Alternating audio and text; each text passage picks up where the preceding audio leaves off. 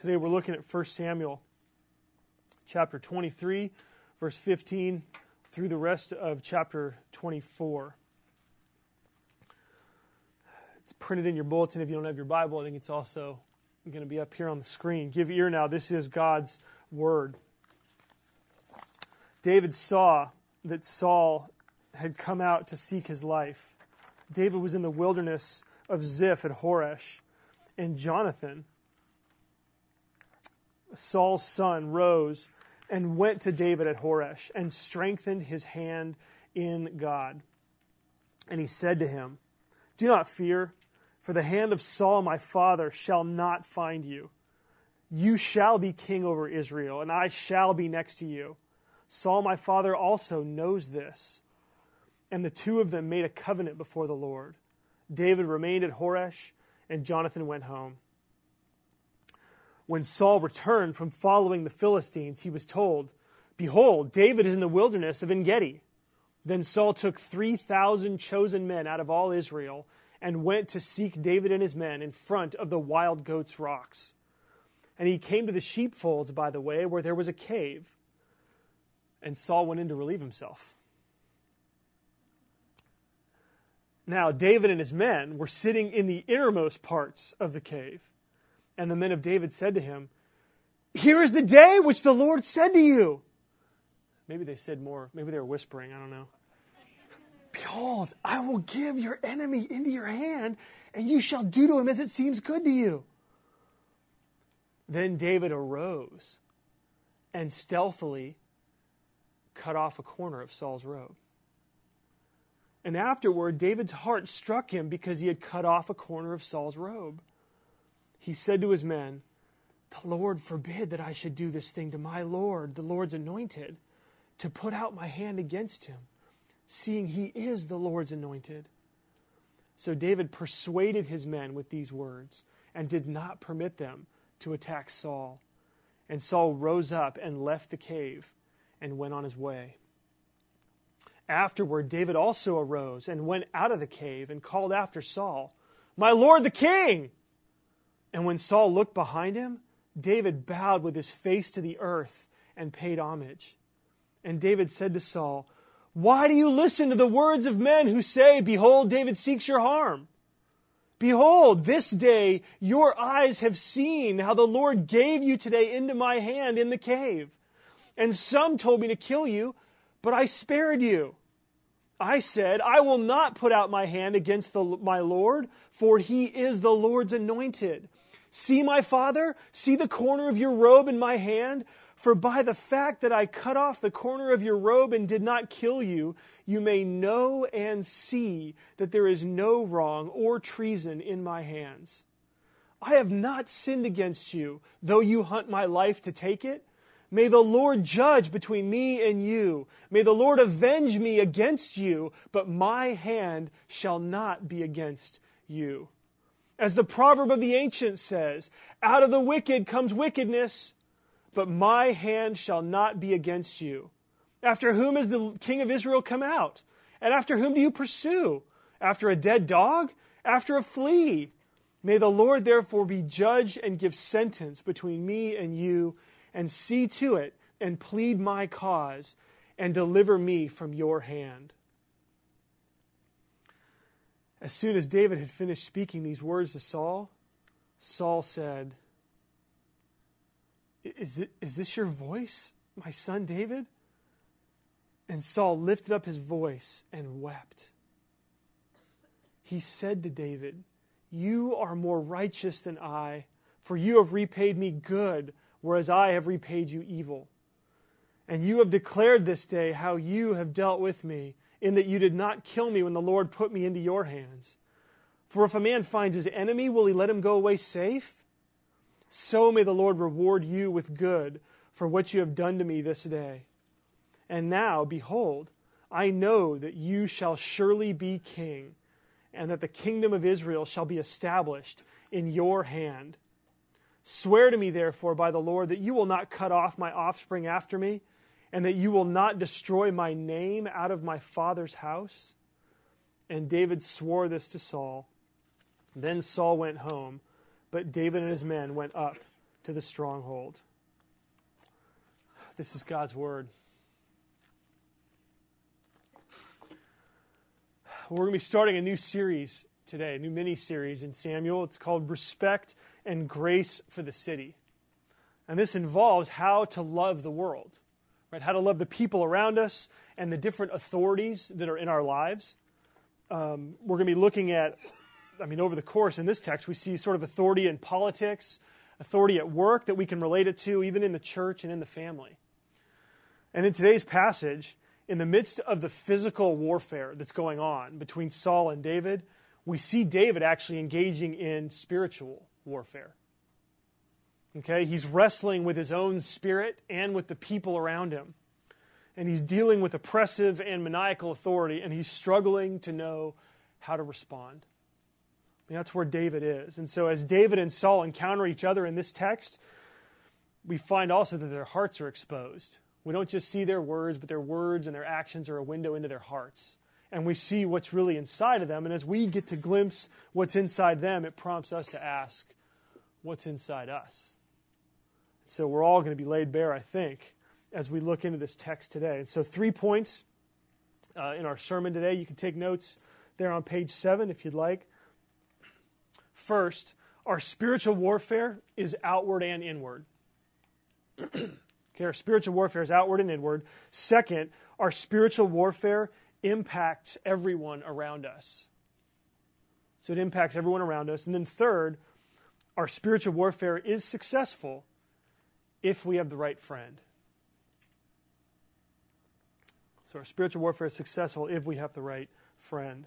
So first, our spiritual warfare is both outward and inward. And this is the first 15 verses of chapter 24.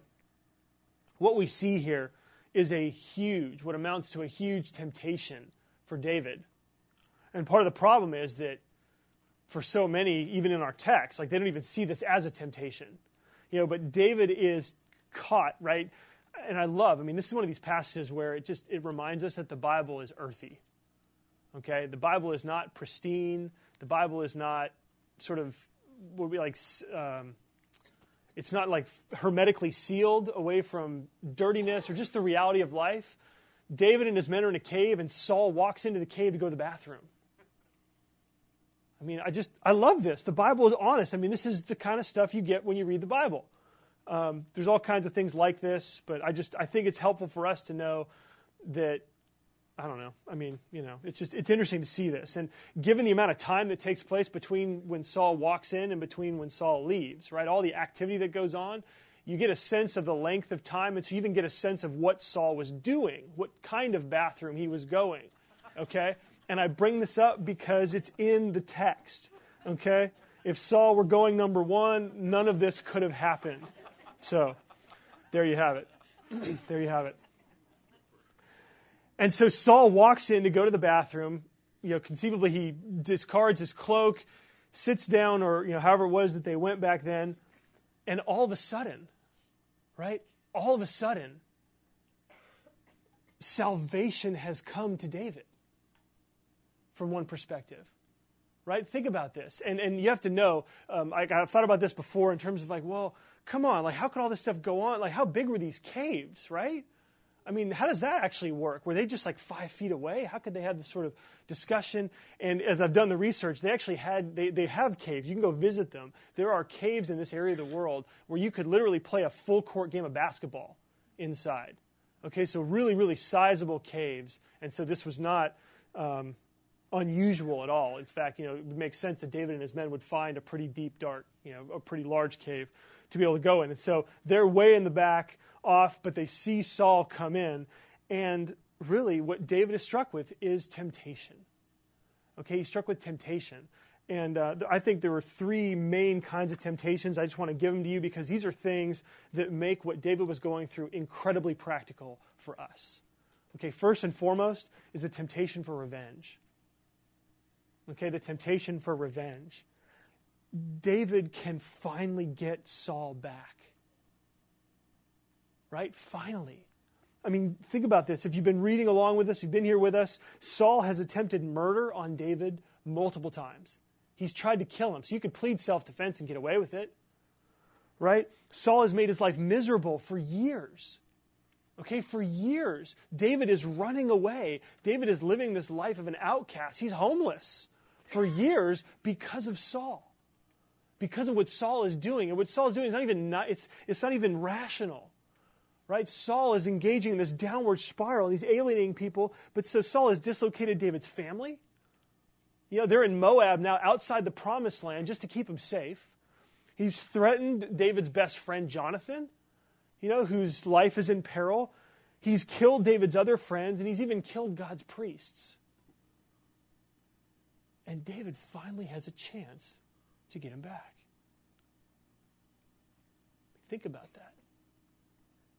He's got a chance to get him back. And no one would question David for taking this opportunity. Even the men who were with him in verse 4 said, look, God has done this for you. You know, one author said, is this temptation or divine providence? And I thought, wow, how many situations do we get into with life, right? Where we think, oh, God must want me to do this because he wouldn't have presented the opportunity otherwise. Be careful. Be careful. Even the wording of the men, you know, they say to him, here's the day which the Lord has said to you, behold, I will give your enemy into your hand, and you shall do to him as it shall seem good to you. It's like they're saying, David, do whatever you want. And I think, boy, we need to be cautious, don't we? If it's just up to what we want, sometimes that can lead us astray. Right? What this is pushing David into is a temptation for revenge. Not only for revenge, but also temptation for the shortcut. The shortcut. You know about the shortcut. Right? Sometimes we long to find that secret key, right? Or that major breakthrough that will instantly make life easier. Okay? Even in the church we do that. Here's the secret to a healthy prayer life. Right? I've been looking for that my whole Christian life because it's just such a struggle, right? And yet if someone could just deliver to me this secret, you know, this way that would make life so much easier, right? I mean, this happens at work, right? We're tempted to take the shortcut. We know we'll get away with it. We know no one will ask about it. We know that if they do ask, it's just common practice anyways. You know, we're tempted to take the shortcut. You know, David's life would be so much easier if he just takes Saul out, right? No more hindrances, no more frustration, no more despair. At least that's the lie that the shortcut tries to convince us of. It doesn't always deliver on that. No more running for David. He could finally take the throne. And again, no one would blame him for it. So David's encounter with the temptation to take the shortcut. And then I think probably most significant here for David is the temptation to take God's promises but ignore God's means. Okay? To pursue God's promises outside of God's means. What does that mean? Well, God had promised David he'd be king. Right? And the question comes, should David need to murder in order to get the promise? And this is a common theme throughout the Scripture. I mean, it started in the beginning with Adam and Eve. The serpent comes and says, take the fruit and you'll be like God. You don't need to obey. You don't need to listen. Just take the fruit and you'll be like God. You know, being like God is a good thing in some ways, right? Imitating God, understanding what is good and evil, right? And yet to take the fruit was to go outside of God's means. God said, don't take the fruit from the tree of the knowledge of good and evil. Abraham, right? God promised that through his son, all the nations of the earth would be blessed, that Abraham was going to have a child. And so when 75 years came, when Abraham was 75 years old, he starts thinking, wait a minute, I'm not having a child. I don't have a child. I think that my prospects are going down and down and down and down. And yet God has this promise. And so Abraham and his wife, Sarah, they get together and say, well, why don't you just go and have a child with your maidservant, Hagar? You know, again, wanting to pursue the promise of God, but by committing adultery in order to do it. Culturally acceptable, but still against God's will. Against God's will. And so, again, we see that what this is a temptation for David to pursue God's promise, but not using God's means. And there is no more deadly temptation, I think, in all of life than this. Because the end, come on, the end is good, right? We want God's promises to come around. And when the church has given into this temptation, you have the Crusades. We just want to see the whole world know Jesus. And if we have to kill them to convince them, then, well, so be it, Sometimes Christians in politics act this way. I think sometimes there are people who, toting their Bible, will walk around speaking the truth to people because they just need to hear it, right? It's God's word. If you're offended by it, well, you have a problem with him, not me. And so people use that as an excuse to be rude, obnoxious, to not speak the truth in love. But again, trying to achieve God's purposes outside of God's means.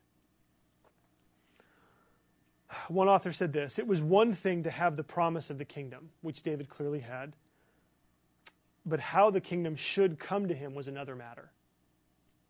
How is he going to take the throne? God's will must be achieved in God's way. The end that God has ordained must be reached by the means that God approves. And I think that in one way, if you boil down all of our sins, all the things that we do that don't please God, all the sins that we commit, in a sense, we sin. When we sin, we are acting as though we are God. Because we're saying that we get to decide what's right and wrong. We're saying that we don't care what God has said about what we should or shouldn't do. And so in a sense, we take the role of God. And that's what David would have been tempted to do. Or that's what he was being tempted to do, which would be to take Saul's life into his own hands and execute him. I remember, this is years ago, someone talking to me about the relationship between David and Saul and how David reacted to this temptation. And the way that David, not just this time, but time and time again, loved and honored Saul. And I was in a position where I had a boss that I thought I was better than. And I was thinking about this and just, I think David's temptation here really speaks to when you are the number two person, right? In an organization, in a ministry even, in a relationship, when you're the number two and your role is to serve someone else who's in charge, right? And I remember this person telling me about David and Saul, and I just started crying because I knew what was in my heart. I knew the thoughts that I had had. I knew the visions of grandeur that I had had about, boy, if I were in charge, this is how I would do it, and the way that I vilified the person that I was supposed to be serving. Just being confronted with David's heart and how he responds. We're going to talk about it specifically, but again, I think that David is in this place in his life, he is the consummate number two. He is a wonderful picture of what our role should be if God calls us to that kind of role. Any role where we're subjected to another authority. This is respect and grace for authority.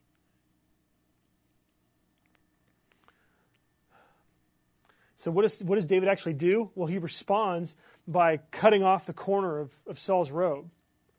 It's interesting. And he goes, and there's a little bit of tension, right? The author gives us a couple of words. It's not a real long tension because you see that he cuts off the corner of Saul's robe. He probably did that because of what he had planned on doing later in the scene, right? So he has this idea of, I'll cut the robe off, and then I'll follow Saul. He probably has this whole thing all planned out by the time he gets there and cuts off the corner of Saul's robe. But in a sense, this was an act that symbolizes his rejection of Saul's kingship. Okay, if you read through the Samuel narrative, there's a couple of instances where you see cloaks. One cloak is torn, symbolizing that Saul's kingship is being torn from him. Jonathan gives his cloak to David, which is a sign that Jonathan is giving up his own right to rule in favor of David. And so to cut off the corner of the robe really was to reject Saul's kingship. And even from that, David gets this sort of frightening feedback. Okay, and it's not feedback from anything outside of him. It's internal. His heart struck him. Verse 5. after he did this, David's heart struck him because he'd cut off a corner of Saul's robe. And it's interesting. So he has sort of like heart palpitations.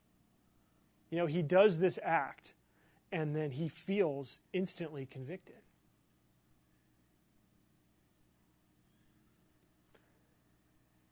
There's a couple of different ways to think about this. So what we see here is that there are physical effects of conviction. Okay? And just to throw out, do you still have that? Do you have physical effects? Does your body tell you something? Mind, heart, body. Does something happen to you when you do something you shouldn't do? That's what happens to David. Right? He's climbing, he's sneaking up there, he cuts off the robe and he just feels it. You know that feeling? It's like conviction, right? We feel bad because we did something that we shouldn't do. And really what this is, God has wired us this way. I think for a lot of us, we don't feel this way anymore. Right? Sometimes we lose this sense of conscience, this sense of conviction. The Bible says that if we continue to ignore that, it will go away. It will go away, but it hasn't gone away for David. And David interprets this body language, right, as a message from God, even as a lesson from God. And it begins to inform then what he goes back and says to his men. But this is the same kind of signal that we receive if you stick your finger, in a light socket, right? Same kind of idea. It's an alarm, right? This happened to me yesterday, actually. We've got a light that went out in our bathroom. It's one of these. It's like a dual switch that has it's got like a plate, that it doesn't have a switch that flips up. You just hit the top or hit the button. It broke. So I was trying to pull it out to see if it would actually unscrew off so we could replace it. And I started pulling the thing. I was pulling the thing out, and I felt this like, and I'm like, ah, I kind of screamed and let go of the thing, and I'm like, not a good idea, right? It's an alarm. It's saying, do this and you're going to die. That's what my body is telling me. And so I pushed it back in and said, okay, I'm going to call my landlord and have them deal with it, because this is clearly not something that I should be touching, not something I should be doing. Same thing for David. Right? He realizes after the fact that he shouldn't have done even that. He could. It's interesting, right? Because you might think, well, he was going to kill him, and all he did was cut off his robe. But yet for David, his conscience is actually sensitive enough. His conscience is sensitive enough because he knows, actually, that cutting off the robe is step 1. Where murdering the king is step, 15 or 20. And so David's conscience is attuned to where he just has he has a sense early in the process. And boy, don't we need that. The more quickly you can identify the temptation in your life, the better shot you have at dealing with it. Okay? So often, too many of us, and this is true, this has been true for me, especially with habitual sins, the things that we struggle with all the time, right? Those things that we seem to always give into. If you be honest and actually step back and look and watch the progression of every time you give into that sin, usually there's probably about 9 or 10 decisions that you make, right, before you actually commit the sin. Okay? If it's stuff that you shouldn't look at on the internet, for instance. Okay? There's things on the internet. If you struggle with porn on the internet, my experience has been that you usually have to make a few decisions at least. Now it's getting so easy to where in one click you can see things you shouldn't see. But even aside from the number of clicks that it takes to get you to something on the internet that you shouldn't look at, there are probably 5 or 6 decisions that you make mentally before you actually go to the search engine, before you actually go to a familiar website, right? And the key is to actually step back and ask yourself, how many decisions am I making before I cross the line?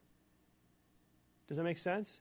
This is so powerful, because if you can recognize what the progression looks like, if you can recognize that even sometimes you go to sit down at the computer in order because you know where you're going to end up, okay? That is a decision that you make that's still maybe 2 or 3 decisions away from actually committing, from falling into that abyss that sort of cycles you down and spits you out. And so if you can the earlier in the process you can catch your habitual sin, the more strength you have. okay? In my own experience in different things, I know that there are some times where I find myself and I say to myself, I am going to sin.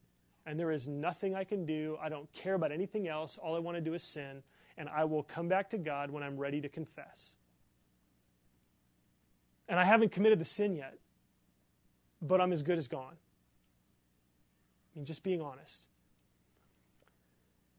Spiritual warfare at this point is non-existent for me. It's just a matter of time.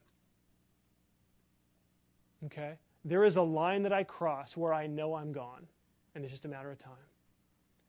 And in my own effort, I mean, this is why I say spiritual warfare is both outward and inward. It's not just the external temptation. Most of our spiritual warfare is wrestling with our hearts. But as I've looked at my own progression of sin and I've walked back and I've thought, okay, you know what? I did make 4 or 5 decisions here. And if I catch myself here, I've got a shot. Because I still have 2 more decisions to make before I've crossed that point of no return. If I catch myself over here, I can even just keep the whole thing from happening at all. You know, here is where I'm like, oh, I'm not really going to do that. I'm just going to kind of, whatever. Right? And then here I'm at where it's like, okay, now it's a little more intentional again. So the earlier in the process you can catch yourself, the better in dealing with your own habitual sins. And this is true for internet porn. It's true with relationships. It's true with anger. It's true with, anything that you deal with. The key is to realize how many decisions do you make before you actually sin. And the earlier you can catch yourself in the process, and that's where you have to preach the gospel to yourself. That's where you have to find the truths of the gospel that will keep you from going down that road. Okay? And if you're not, the hard part is, if your conscience doesn't catch you over here in these beginning stages, you got to get to the point where you train your conscience to catch you there. And usually then you need help. You got to talk to a friend. You got to get somebody else involved. You have to do some real work in lining out what are the decisions, because then these, what seem to be innocent decisions, aren't so innocent anymore because you recognize they're walking you down the road. Does that make sense? And so you got to get yourself to where your conscience catches you earlier on, and you listen to your conscience, and then you know what are the truths of Scripture that will keep me from walking down this road.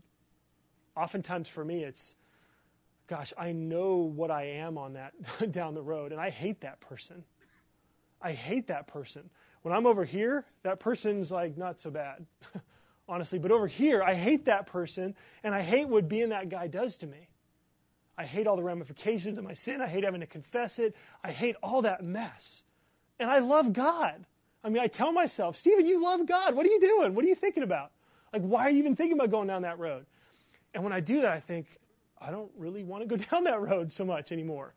And then I remember, gosh, you know what? I'm different. The person that would go down that road died with Jesus. He's not around anymore. Romans 6 says he was crucified with Christ. So as far as this temptation's concerned, that temptation's looking for a Stephen who's dead.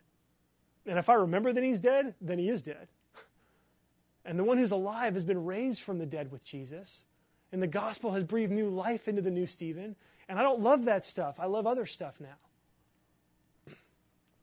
And so, again, the conscience, David's physical reaction, like that's something that we need to cultivate.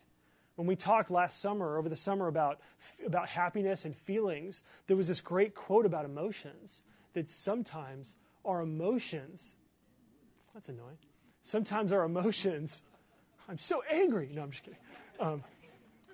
That sometimes our emotions are a gift from God designed to teach us where we are, and we feel uncomfortable. When we feel uncomfortable, that's probably a good thing, right? If we're starting to feel convicted, listen to that. That's your body telling you something's wrong, okay? And so we want to listen to that, just like David did. And so what actually does David do? Well, he responds to Saul with both honor and love. So David's response is to honor and love Saul. And he does that throughout the rest of the passage. He does it before the men. Verse 6, he convinces them. He's got to hold them back. He gets back, and they can't believe their eyes or their ears, right? They can't believe their eyes because he's got this corner of the robe rather than Saul's head in his hands. And then he can't believe their ears because now all of a sudden David is saying, this is the Lord's anointed. Forbid it that I should raise a hand against the Lord's anointed. They're like, what? We're out here fighting for you, and yet you don't take opportunity here. What's going on here? And David actually has to lead them into his understanding. And he does that. He honors them and forbids them from attacking. Verse 7, he persuaded his men with these words and did not permit them to attack Saul. Because that's the other alternative, right? David, look, we'll take care of it. Your hands will be clean. Another temptation. But David resists. And so before the men, David honors and loves Saul. Before God. One author said, the man after God's own heart does not seize the kingship on his own, but instead he waits for the kingship to be given to him. It's good. And then before Saul, he honors Saul both in word and action. When Saul leaves the cave, he follows him out and doesn't kind of hold it up and go, nah, nah, nah, nah. I mean, that's not what he does. Right? He honors and loves Saul. He bows down before him.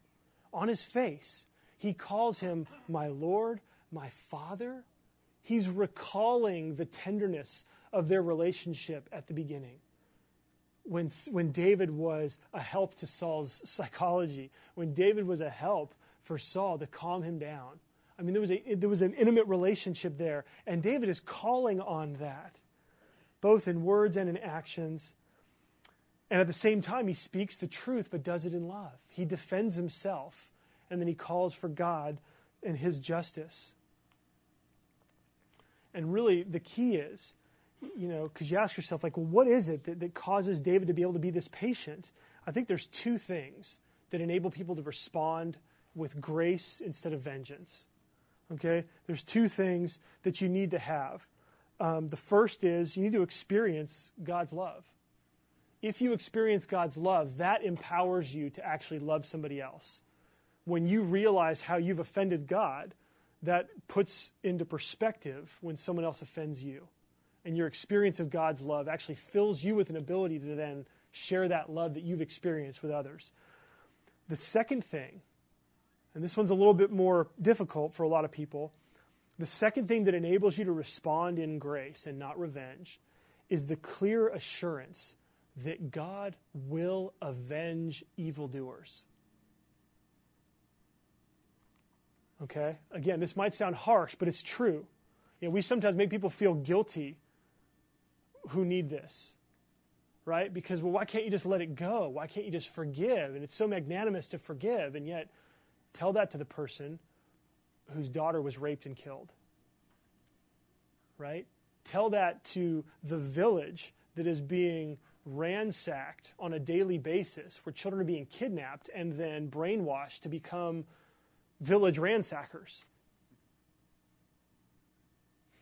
There is real evil in the world, and sometimes simply experiencing the love of God is not enough to deal with the depth of the need for justice. Okay? And so in addition to experiencing the love of God, you also need to have clear assurance that God will bring justice against evil.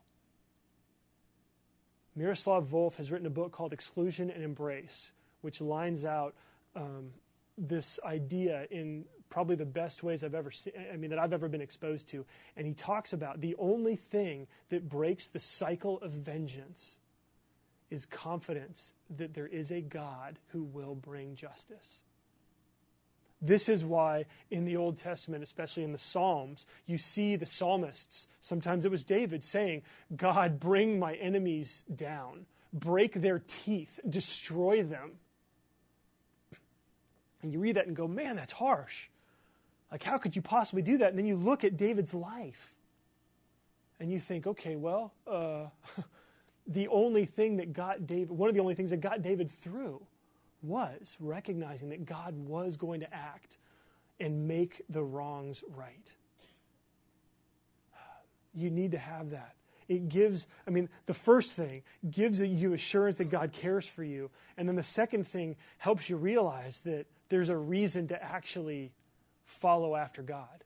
Because if God's not going to bring justice, if God will do nothing about the evil in the world, then what's the point of doing anything? Right?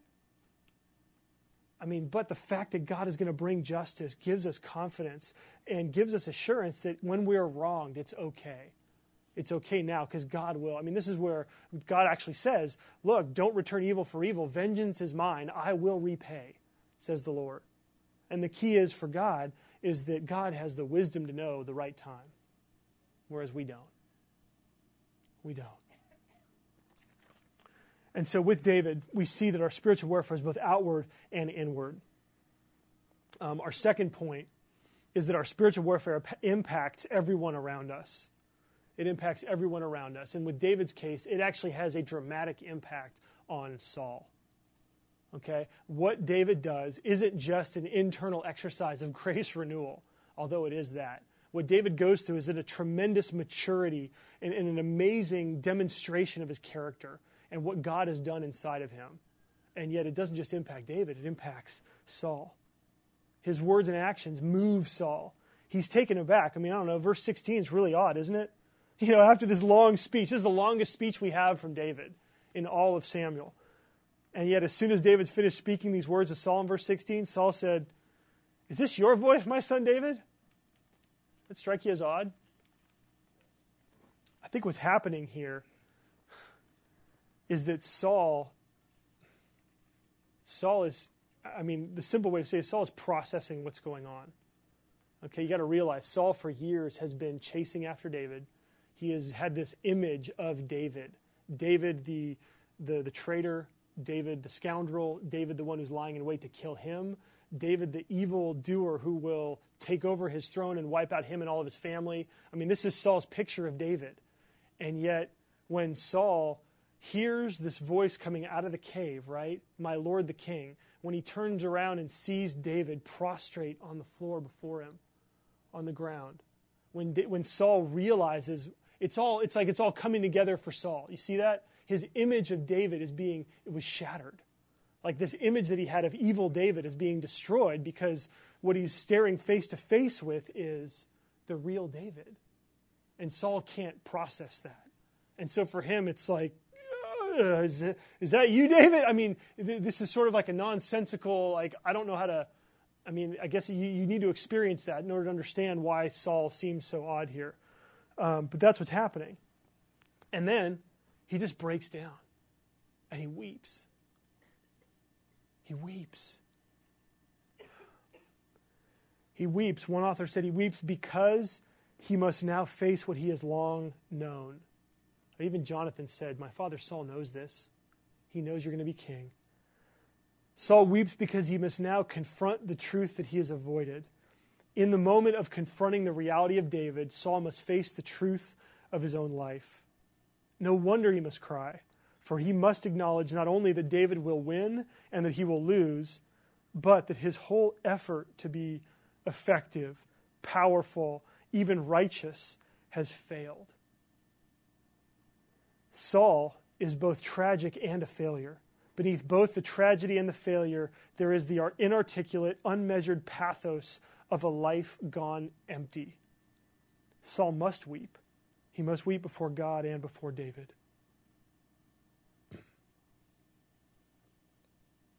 This is it. For so many people, when you hit this weeping point, that's when you're really acknowledging the truth, right? And weeping, for so many, is the thing that leads people actually into transformation and change, right? This is part of the process of leading you back. So many people, when they come to grips with what they've done in terms of their life lived apart from God, when they finally realize, when it comes to them for the first time in a long time, that, oh my goodness, I now see the reality of what my life has become, they're moved to tears. And those tears are part of the process of bringing them back. Of bringing them back into a relationship with God. If that's where you are, I would say make sure you come all the way. Don't stop short with your tears or with your grief or however you process it. Make sure that you come all the way back and you confess your sins and say, God, tell it to God. Say, God, I am sorry I have lived this way. I'm sorry I've lived apart from you for so long. Thank you for Jesus. Thank you for sending a solution to this. And that I could trust in him, and that you promise that you'll forgive me if I trust in his death and resurrection. That's what Scooter did at the end of his life. If you're willing to do that, God will accept you back, and you'll begin a new relationship with him. The worst part about this narrative is that this is what is missing from Saul. Saul actually cries, but then doesn't come all the way back. I mean, it's interesting. He acknowledges his wickedness and David's righteousness, but we all do this, even when we're not serious about it, about changing. Right? How often do you tell others, well, boy, I really respect your position on this, or I respect where you stand on that, or wow, you're a much better person than I am. And in our hearts, we know we have no desire to imitate that because it's just be too hard or it's whatever, There is no mention of God in terms of a relationship with God in Saul's words. I mean, Saul says, the Lord's going to bless you, David. The Lord's going to reward you. But there's no sense of Saul coming back. And I struggle with this because actually for most of this week, I was excited because I was going to be able to say, you know what, if you can respond to authority or other people in your life the way David responds to Saul, Saul was converted. Like Saul came all the way back and now is actually in love with God. He's returned. He's repented. And the more I studied the passage, I thought, I want to see it here, but I just don't see it here. And then in chapter 26, you see that Saul is after chasing David again. And there's no sense that Saul actually had anything that changed his life. And so what we see here is that Saul's response here is really his weeping is over the loss of his life. That all that he's working for, everything, all the status that he's put into everything that he's worked for has come crumbling down, and he's weeping because of that. Paul talks about, I think it's in 2 Corinthians, he talks about there's a godly sorrow and a worldly sorrow. And the godly sorrow actually leads us to return back to God. Worldly sorrow just leaves us sorrowful. And the tragedy here is that the only thing that Saul seems to be interested in, the only thing that he actually asks David for, verse 21, swear to me therefore by the Lord that you won't cut off my offspring after me and that you'll not destroy my name out of my father's house. So even here, as Saul's world is crumbling, as he's realizing the failure, the tragedy of his own life, the only thing he's concerned about is his name. It's his status. His family. I mean, that's all. I mean, family's good, but I mean, it's his name that he's worried about. If his family dies, then the name of Saul is erased from the earth.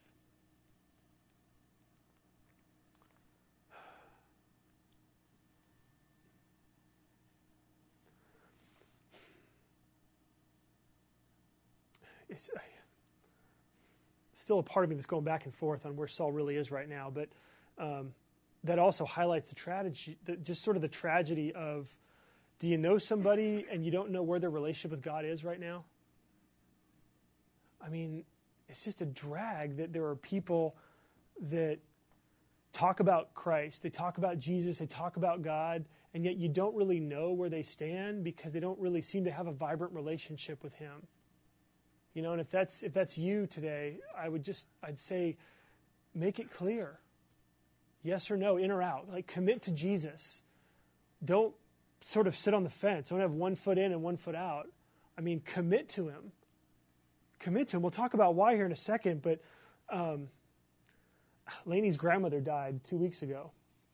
And Lainey was up there afterwards, just trying to think through or just help her mom and stuff process all the things that go along with preparing for that. And it was interesting because she was a woman who, whenever we brought up religion, whenever we brought up God, she always would just push us away and say, oh, you know what, I watch the guys on TV, I'm fine, I don't want to hear about it, I don't want to talk about it, I'm fine, And Lainey's mom was meeting with her, and they were doing some Bible study stuff together, and every time her mom would bring something up, it was always, yeah, well, I know I'm fine. I confess my sins every day. And it was always just like, push it away, push it away, push it away. And it's interesting because she is someone who's wanted to die for about 10 years or more, just not knowing why she was around, not knowing why she was still, she'd say, I don't know why I'm still around. I don't know what I'm still doing here. I don't know why God has me here. And she had made it really clear that she didn't want to be resuscitated. If anything happened, no medical resuscitation at all, no nothing. She wanted nothing. Well, she had a kidney failure, or both her kidneys failed. And it was interesting because when Lainey's mom got the call, she went to the hospital, and she found out when she got there that her grandmother actually had died, and they brought her back. And it was interesting because up to that time, there were a few days where there was no coherent communication. And yet, so they resuscitated her, never told her. But when she had come back, she was really coherent, very lucid, and Lainey's mom got to really talk to her quite a bit, more so than they had for quite a while. And she said, listen, I need to talk to you about about what you think about God and where you're going and all of this. And she said, and she just explained the gospel, just told her the whole story from beginning to end as best she knew how. And she was praying and praying and praying. And at the end of it, at the end of all of her sharing, Lainey's grandmother looked her in the eye and said, I understand. And that was all she said. And then shortly after that, she passed. Now, what do you do with that? I mean, no more defensive pushing away. Now it's, I understand, right? And so the kids, so Daddy, where's Darcy? Is she in heaven? Well, we don't know. We don't know. I mean, we hope, and here are the reasons to hope, and then here are the reasons maybe not. And then it's like, kids, you know what? How tragic is it to not know? I mean, think about that. Do you have a relationship with God or not? I mean, that's the question. It's not an issue of trying to scare somebody into I mean, I'm not saying, look, you all could die. I mean, that might be true for whatever, but I mean, that's not the point. The point is, do you really want to live your life where you don't know, for yourself even, whether or not you have a relationship with God? Do you want to be that uncertain? Do you want to know if your sins have been forgiven or not? I mean, isn't it better to know? I mean, in a sense, that's what's happening for Saul. Saul is coming to grips with reality. He's been giving one more chance, right? Saul doesn't take the opportunity. He doesn't come all the way back. He weeps over his own loss, but has no sense of a relationship with God. And I would just invite you. I mean, the way to know one way or the other, the way to be it's the same answer as how you be successful in your spiritual warfare. It comes down to having the right friend. It comes down to having the right friend. Saul and David, the big difference between them was their relationship with Jonathan.